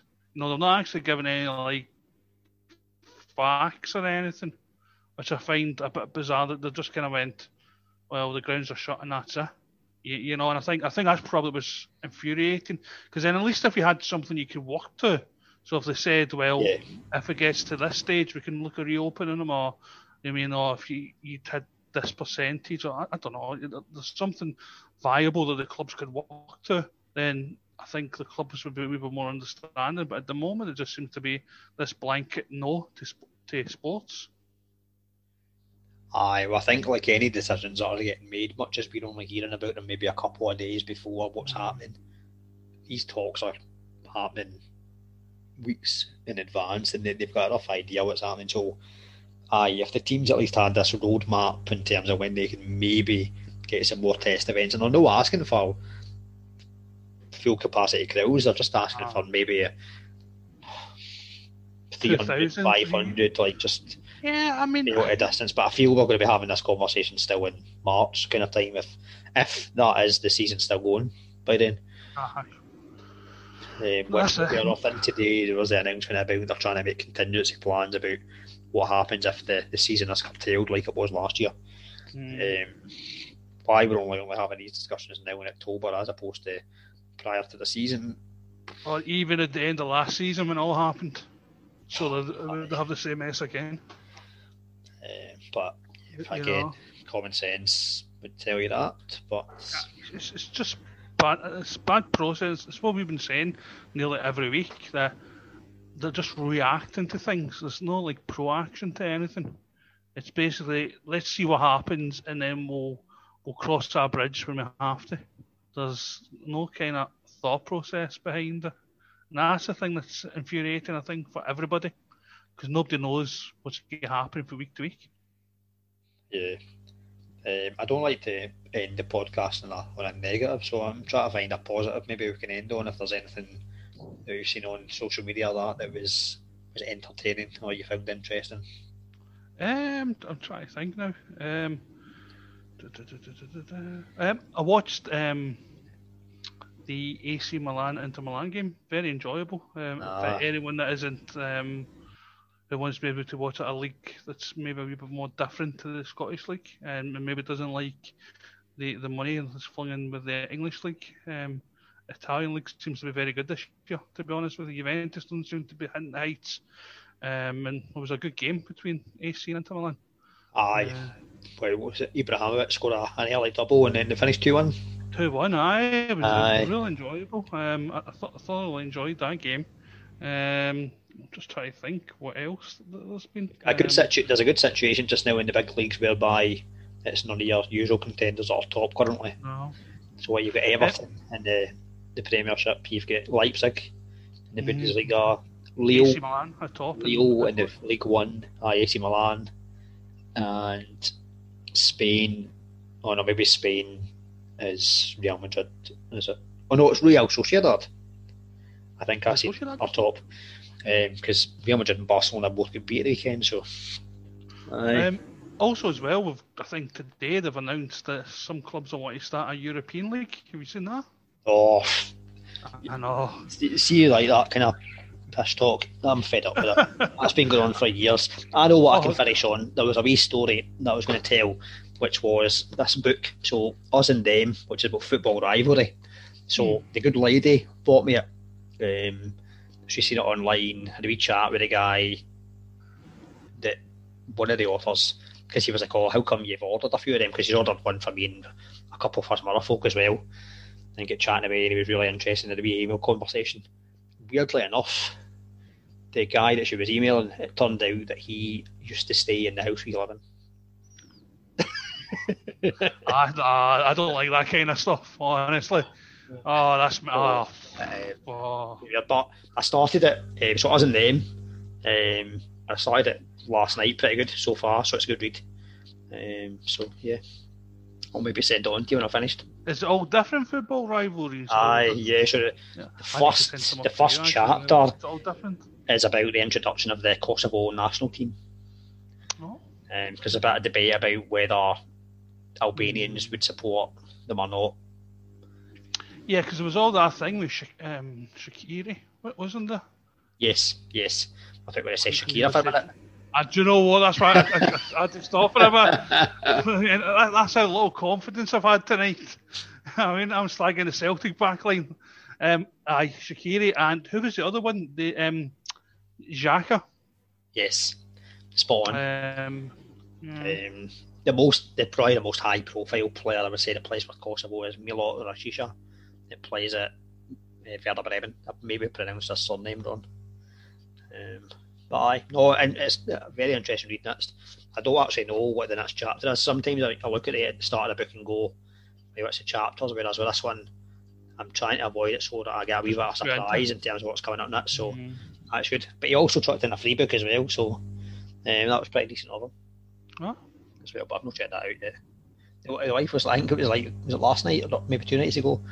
I started reading it, and she was like, "How come you've waited so long to read it?" I'm very bad at reading books. I can read, but I take my time with books. I've got books probably in the bookshelf here. I mean, not my wife's. That I've probably haven't even started, and I've had them for years. I was the same with DVDs when DVDs were a thing. I know as much of a thing. I've got DVDs that are not even out the wrapper that I've bought in the past. I find with books, I probably read them before I go to bed. I'll have a wee read an hour beforehand. We used to work together. Yes. During a lunch, I would have a wee read then, because we used to get an hour. Recently I've the American football being on as well. I've kind of stayed up a wee bit later, so I'm not kind of watched. So I not went to bed like as early as I would normally. Yeah. So I have not read as much. It's a weird one because we're reading much. I don't read books often. See, when I do get into a book, I do enjoy it, and I understand when people say, "Oh, you get a good book, you don't want to put it down. You want to see what's maybe read it to the end." Holiday, see, you're on holiday, but I need to be totally relaxed, and I'm totally relaxed by the pool. I can read a book, no problem. I can't be bothered with reading books on holiday. It's too much of an effort with what you call with the sun hitting the pages and all that. Or the book falls apart because of the water and stuff like that. It falls apart in the sun. And then I tried it with a tablet and that irritated me too much. So now I just relax, listen to my podcast or what do you call music, and just go in the pool. The other thing as well I was going to mention, so the second half of the Aberdeen Hamilton game wasn't quite as entertaining as the first half. So we're going to a subject how like lockdown and some bands have been doing like lockdown concerts whereby you pay to watch and all that type of thing. So she's bought Amy McDonald, I think she's 18 or something like that. She's playing. Now, the other week we were away and it turned out I seen a reply to, how you get Instagram stories. So she replied to a story to Amy McDonald, just a wee message, just that type of thing. Turned out she sent about 5 messages to Amy McDonald in the past. So we were all sitting, the boy, me, that's the boy's girlfriend. We decided to play a game of how many times have you interacted with a celebrity on Instagram stories and got a response? Have you ever commented on an Instagram story from a celebrity and had a response? I've not done it. I've sometimes had interactions on Twitter with folk, but not Instagram stories. Yeah, not Instagram stories. Twitter, I've had folk. Who's your most high profile? Jennifer Love Hewitt. I know. How did you message her there, Tony? I'd seen it. She'd done an interview. What was it? It was on. I'm trying to remember. It was one of the late shows with the Scottish guy. I can't remember. I watched it, and I just tweeted out. I think, just seen Jennifer Love Hewitt. Blah blah blah. Hope you're still a Celtic fan. Blah blah blah. And that was it. And then about 3 o'clock in the morning, I remember waking up, because I don't have my phone silent, it rang. So I turned around and I just went on Instagram and it was Jennifer Love Hewitt saying, "Yeah, come on the hoops." And I was like, boom, boom, boom, boom, boom, boom, waking my missus up going, "Jennifer Love Hewitt knows who I am." Brilliant, yes. Yeah. So that was like the highlight. I don't think anything's ever better. That's big. That's obviously the podcast, we've had some interactions with the likes of some of the footballers and stuff like that. But Tim Burgess at Charlatans, I've had responses from him for like my music, obviously. So that was good. But it was quite an interesting one. We basically had the game of like check your phone to see who have you ever had any interactions with celebrities anywhere. I just find it a bit. I don't know. You see some people like constantly mentioning celebrities all the time and trying to get things. So. RT for my birthday, and it turns out it's Hulk Hogan or something like that. I'll be honest with you, unless something. I mean, I don't tend to interact with celebrities. I mean, I think when I first got it, I did a wee bit, but then, especially with Twitter, Twitter and social media now is really football for me. It's mostly about finding out what's going on and interacting with other supporters. Do you remember when you first started going on Twitter, Follow Friday? Yeah, that's right. Yeah. Is Follow Friday still a thing on Twitter? I remember it used to be brilliant. You used to go, you get folk doing a Follow Friday, so maybe we need to bring that back. Aye, that could be an idea actually, because it was a good wee community Twitter at the start. I think now it's just full of hatred. Do you know what? It really annoys me when people have a go at people on Twitter, because someone that lives down south, and I say it nearly every week, it's very rare you get anything about Scottish football down here. So Twitter is like a godsend, because you get to see things and hear things well in advance, and things that you don't maybe hear in the Scottish mainstream media. You hear about, wee stories and all that kind of thing, and sometimes they're a load of nonsense, but you think you hear stuff and you have a wee chuckle to yourself or what have you. So, we should maybe try and do something to get Twitter back up and running. One thing I would say as well is on the podcast account as well, there's wee lists that I've created which has got the Premiership teams, the Championship teams, League 1, League 2, the West of Scotland League, the Lowland League, and some other stuff. So it's a good way to get some news as well. I like to use it for news as well, mainly. I think maybe since I've been doing this, I've probably been following the West of Scotland League, so that keeps coming up in my timeline now. So I'm seeing stuff and finding out more stuff about West of Scotland League and those teams, whereas maybe even like 2 or 3 months ago I didn't know anything about the West. Well, if you go to the podcast account and then you check the list, you'll see, and you get it's basically a news feed just for West of Scotland teams. It's quite handy in different other leagues. But no, I enjoyed that. Good way to end, as I say, trying to end in a positive, as opposed to the current situation. So thanks again, Tony. No worry. I just think that tonight we've been the poor man Saint Greavesy, but we've got there in the end. Saint Greavesy, aye. Well, I've been Greavesy. I can't even argue with that. You've been Greavesy? I don't know. I could all the mistakes. Well, maybe so, but I think I've got the lack of hair, the Greavesy, and I could maybe do a Greavesy moustache. Maybe next week I'll do a Greavesy moustache in a podcast. Do you know what? Just before we go quickly, I have actually been watching some of the old Saint Greavesy's, and it's all right. It's no like out of this world, but when you compare it now to what happens in the top league of England, it's mental. But in fairness, back in the day, they used to get all of the big players and managers on the show. Aye, they were entertaining though for their time. Yeah. It was, but you maybe not get away with some of the stuff now. No, but so anyone's got YouTube, probably look at some of the old Saint Greavesy. It's good as well, seeing the likes of the big teams like Man City in Division 3, in Division 2 and all that kind of thing. It's the one I seen last night. I think the big game was between Hull and I think it was Blackburn. Was in Division 4, because you used to go through all the leagues and they used to show it. And it's dead interesting when you see all the old grounds and everything like that. And it wasn't that long before the Premier League. So and also they do a wee segment of Scotland always at the end as well. So it's quite interesting. Football was better in the 80s, wasn't it? Late 80s, early 90s. Far better. Right. Okay. Cheers again, Tony. Speak to you soon. No worries. Cheers, mate. Bye.